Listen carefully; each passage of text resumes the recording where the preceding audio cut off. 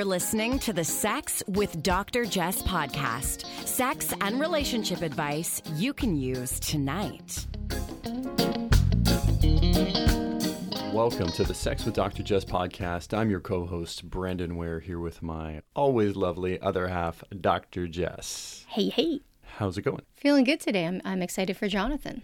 Who's Jonathan and why are we excited for them? Thanks for lobbing that up there, Charles Boyle. Jonathan, yes, is the winner of our contest, our review contest. So I want to say thank you to everybody for submitting reviews and shooting us messages. And a special thanks to folks who also sent feedback personally to info@sexwithdrjess.com, because we do read it all and we do find it really helpful, and we try and take it into account and, change things for the better. Of course, we can't do every single thing because not everybody wants the same thing, but really do appreciate it. I did get some comments about sound, about sometimes the interviews being too quiet from the guest and then we're too loud. And so we are always working on those things. I'm hoping that the course of the last year, the quality has been, significantly better in terms of sound. But, we're recording from home right now. We have one room in our house set up as a studio, but it's not a professional studio. We call it the studio, but it's not. And we've recorded from, wild places, like hiding in a closet to try and find, not here at home, but when we're on the road. So I really do appreciate your patience, your feedback, really open to hearing from you as well. So thank you so much. And a big congratulations to Jonathan S. Jonathan has won.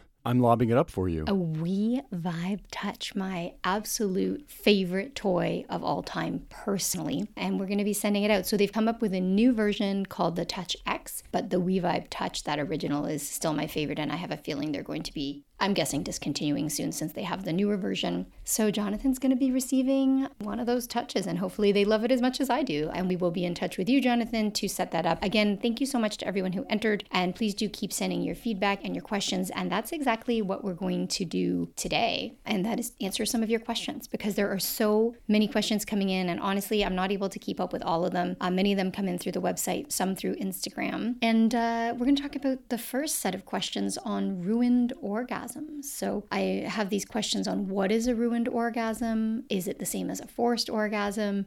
Does a ruined orgasm mean you don't have an orgasm? Is it really just edging? Have you ever had a ruined orgasm? I'd love to know what a ruined orgasm is, but I have ruined my own orgasms, if that is what it is. When you get in your own head and you're like, why did I think about that while I'm finishing, while I'm climaxing? Like, why did that thought come into my mind? Like what? Really? You want to know? Yeah, I want to know.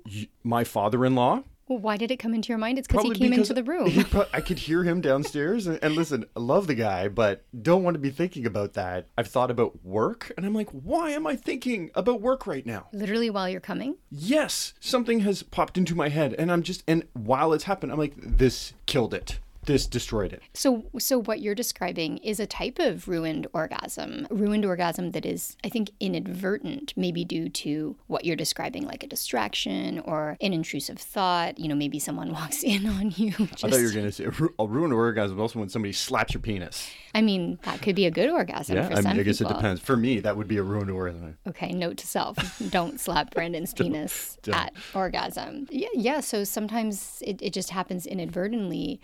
But oftentimes when we talk about a ruined orgasm, we're talking about an orgasm that is not particularly pleasurable as part of DS play, so dominant submission play, where the dominant, for example, might stop stimulation right before orgasm. So let's just say, for example, you like to keep stroking right before, during, or through orgasm to kind of keep the pleasure going, right? So you might stop or be told to stop a few seconds early so that you maybe experience the muscular contractions and maybe even ejaculation for some people that tend to accompany orgasm, but you don't necessarily get the climactic pleasure. And so this can be tied to the physical components of BDSM, or maybe even the emotional elements. Like maybe you like to experience or play with feelings of frustration or loss of control or anger or embarrassment or even humiliation. You could also use emotional or psychological components to ruin the orgasm. So your partner, for example, might continue the physical stimulation that brings you to orgasm, but then say something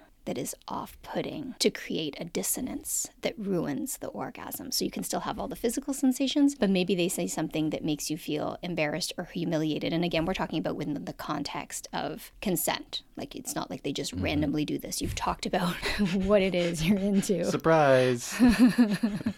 What could I say to you to like embarrass you or ruin your orgasm? I off the top of my head, you could remind me of the things that I've told you have ruined my orgasms before. Could be say like there's poop on your penis. Would that ruin your orgasm? That would not work out for me. All right. Would not. So yes, that is one of the many. What if I plucked a hair from a ball while you were coming? First of all, I don't think I have. But second of all, why would... Hang on, are you upset because I'm saying you have a hairy ball? Yeah, I'm picturing like a ball sack with really long hairs on it right now. Some of them do. That's okay. Of course it's okay. I'm not disputing that it's just okay. You want I just don't have it. So the fact that I have this straggler that apparently you've found and then felt the need to pluck but if I did, while I'm climaxing. But if I did find a straggler, I love to pluck a hair. Yeah, yes. If I have an eyebrow hair that's kind of out, because I totally get my eyebrows done, and every now and then, especially during the pandemic, haven't been able to. I can see you zeroing in with the tweezers, wanting to clean them up. Hang on, I want to shout out my I'm not going to say his name, a friend in Calgary. We were out one night after a show, and I had tweezers in my purse, and he had a stray hair, and at the bar, I plucked it. I think that was after a few beverages. Yeah, the good kind of beverages, yeah. Okay, so if we go back to the ruined orgasms, so you can do it on purpose. It can be physical, it can be emotional, it can be psychological, but also you can do it inadvertently, and the eroticization of the ruined orgasm can come from different areas. So it may have to do with power dynamics or that loss of control, and that can tie into these emotions that we subvert from negative to positive. So obviously, in real life, most people don't want to feel humiliated, but maybe you learn to eroticize humiliation and kind of take it back. Would that not eventually become, because if that was something that somebody really enjoyed, that loss of control, the subversion, wouldn't that, I'm curious as to whether that in itself would actually become an orgasmic trigger in the future. Do you know what I mean? Oh, it could be. So you start with something that ruins and eventually it works towards something that actually enhances. Right, it could be. And just because something isn't pleasurable in the way that we see as erotically or sexually pleasurable doesn't mean that it doesn't still feel good, right? So when I describe like an orgasm where maybe I stop stroking early and then you get the physical components but not that orgasmic release, there's something about that that could be appealing to some people. And then the other piece is there can be that subversion of socially dominant norms or expectations, right? So you're supposed to orgasm in one particular way, and that pressure can be so extreme for so many of us. So letting go of that with a ruined orgasm can feel really good. For some people, it's really about role play or experimenting with punishment or other outcomes. And so again, you're kind of discussing your boundaries and desires ahead of time. You're checking in with each other. You're paying attention to aftercare. And so this can all be part of, consensual, pleasurable sex play. They also ask some questions about forced orgasm. So generally with forced orgasm, your pleasure isn't limited. Like you can still lack control. So your partner might tie you up and continue to stimulate you with kind of no refractory period, but the orgasms are not intended to be limited in pleasure, whereas usually with ruined orgasms they are. And of course there are different definitions for different people. Some people, the person's also asking if a ruined orgasm means that you don't have an orgasm. And that's interesting because it goes back to the fact that there's no universal terminology, because I've heard people talk about ruined orgasms as orgasms that don't happen, but even the experience of orgasm is subjective, right? If we define orgasm by a pleasurable release of tension that, is often accompanied by muscular contractions, you might say that a ruined orgasm isn't an orgasm because you're not getting that pleasurable release, right? But what if you have an orgasm where you don't have muscular contractions, right? Like maybe you don't enjoy it. So I don't know. I think you can define it kind of any way you want. And then this person was also asking about whether or not it's different than edging. And so edging generally refers to building to pleasure via kind of peaks and valleys. It's kind of part of building an undulating crescendo to a more powerful orgasm. So it's sort of different than ruined orgasm, which is detracting from some pleasurable component of orgasm, however you define that. So what do you think? I think it's all very interesting. I like hearing about edging because I used to edge without knowing what edging was. And it did just enhance the orgasm so much. How do you do it? Well, I did it by slowing down. And when I felt like I was at that point of no return or getting very, very close to it, I would stop. I don't know if you remember years and years and years ago when we were having sex, that's what I would do is I would stop us, and not for long periods of time, just long enough that I could control the physiological sensation so that I wouldn't orgasm. But I didn't know at the time that I was edging, but it was fun. I didn't do it every time, but it was fun. Have you stopped doing it? Well, I think lately I have. I haven't taken the time because I found that edging was something where having sex, like for me, resulted in a longer process because I'd build myself up and then I'd stop and I'd be okay and then build myself up. So having sex was a longer activity. Whereas lately it hasn't been. I mean, I've enjoyed the sex, but it's just not something that we've taken a really long time to enjoy. Mm-hmm. I was just thinking, because I was also thinking about doing like a relationship and sex check-in. Maybe we'll do that next week. But I don't feel like we're taking the time lately. No, I wholeheartedly agree. I feel like I enjoy the sex that we're having, but it hasn't been something that we've really carved out time to do. And I think that that's also my own behavior and what I tend to do. I rush sex. Do you Really? You don't agree? No, I think you take forever now. it's like, God, you gotta go back to work. No, what I mean is I rush sex in that you always squish I it always in. do it close to when I have something to do. Yeah. Where if I have to leave at 1:30, I'm going to start at 1 o'clock. Yeah, like the other morning we were supposed to go for breakfast where I was going to steal the small bottles of Nutella from the table. Those of you that know Jess, that's her jam. Literally I took some jam and I took some Nutella. Yes. They're for me. They're on my table. They're baby jars. I got the baby jars. And you tried to have sex with me and I was thinking like, well, what about the Nutella bottles? What if I don't have time to get the Nutella bottles? That's what you were thinking while we were... No, when you tried to have sex with me. Once we started, I was all in it. I'm just joking. Here's the thing though, when I say we don't take the time as of late, I'm not saying it with judgment. Like I'm not really complaining or saying, oh, we should, because there's so much pressure, right? Like to do everything. And today I'm pretty wiped. I was up very late and up very early because I'm a night person and a morning person. And so I don't feel badly about it. I don't know, I just want to say that if we're not taking as much time and it's still feeling good and we're still feeling connected, it's also okay. I completely agree. I don't feel bad that we're not carving out more time for sex. I've just noticed that it's not something that we've taken a long time to focus on. Yeah. We have sex. I really enjoy it. But it's not a long drawn out process. No, not at all. And maybe in the future we will have longer drawn out sessions. Maybe we'll, sting it up? Oh, 3 days of sex. And then brag about it. Okay, let's go back to talking about orgasms because I have another question here about how to have a sleep orgasm and are they real? How can that happen? So people can have orgasms in their sleep. And one theory as to why we have orgasms in our sleep suggests that it's a way to release sexual tension. So others suggest that they're actually tied to dreams or they arise in response to repressed desires, and they're all just theories. But research reveals that sex dreams are actually not that common. So there was one study of students, and it revealed that they only dream about sex an average of 9 times a year. This is young men. They think about sex daily. There was another study that found that college-aged men think about sex 18 times a day. But they're only having sex dreams, and I don't mean like ejaculation, just sex dreams more generally, 9 times a year. And so there's this disparity between this incidence of sex dreams versus sexual thoughts. That also makes me think, I don't know, do dreams really reflect our daily thoughts and desires?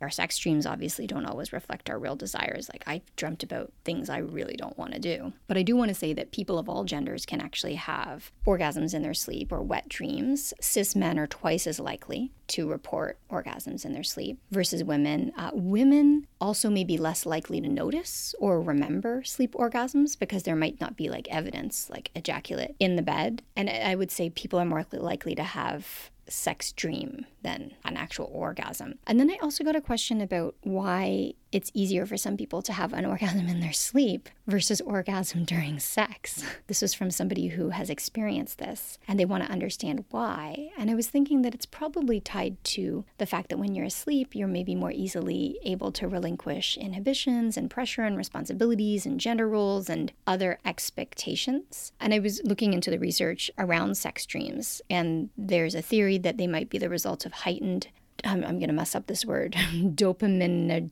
It's dopamine. Dopaminergic? Yeah. I don't know. I still can't say it. I'm probably not even pronouncing it properly. Dopaminergic. Dopaminergic systems in conjunction with just a change in the way the prefrontal regulatory systems work. So the idea is that our prefrontal cortices help to control our sexual desires when we're awake, because you can't act on every sexual desire you have. But as the system gears down during the sleep cycle, our reward centers kind of make way for all these different types of dreams. So I thought that was an interesting and very challenging theory.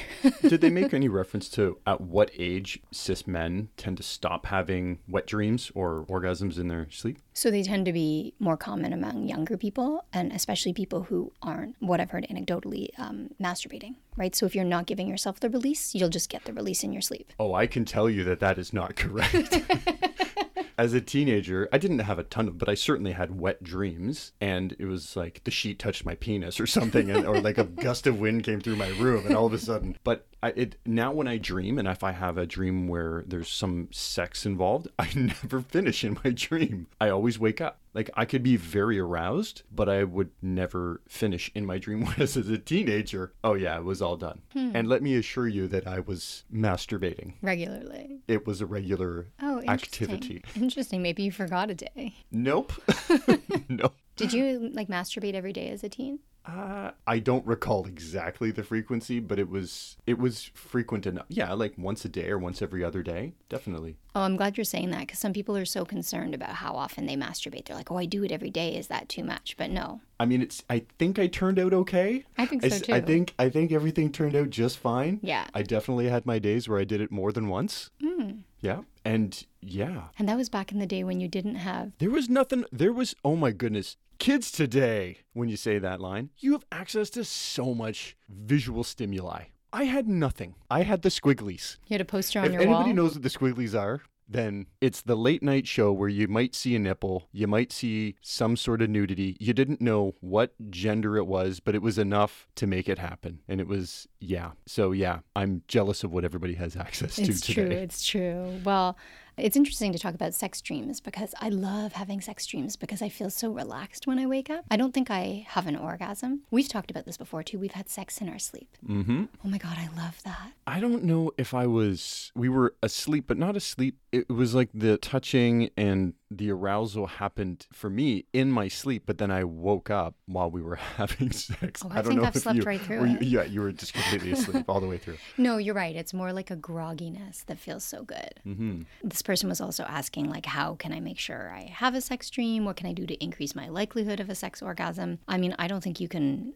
have them on demand, but I think we could suggest that maybe fantasizing before you go to bed might increase the likelihood of, having it on your mind, and maybe it shows up in your dreams, but I don't have the data to support that, but it's worth a try. I'd love to know what the answer is to that, because it'd be great to start incorporating that into my pre-sleep regimen. All right, so from orgasms to some more questions, I want to power through a few of these. This person has a whole bunch of questions about diet and your vagina and pH levels and vaginal secretions and probiotics, and they really just want to know how your diet affects your vagina.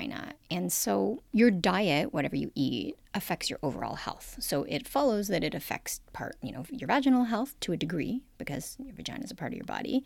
So this means that basically if you eat a healthy, balanced diet, which of course varies from person to person, I'm not going to tell you what that is, because for some people a healthy, balanced diet includes, for example, lots of rice and bread. And for other people, it doesn't. Everybody's different. But generally, if you're eating a balanced diet that's good for you, it can reduce general inflammation, it can improve immunity, and by extension, it can reduce the risk of infections, which is good for the vagina. It's possible that a balanced diet can support a healthy pH, but there are also other factors factors at play. In terms of probiotics, the theory is that probiotics can help by introducing live microorganisms that could address some of the conditions that are believed to be caused by bacterial imbalance, so like yeast infections or bacterial vaginosis. And then when I actually look at the evidence, like I kind of looked at some summaries of research, it's not conclusive as to whether or not oral ingestion of probiotics will directly affect vaginal bacteria. This definitely isn't my area of expertise, but I will say if something's working for you, like if you find eating yogurt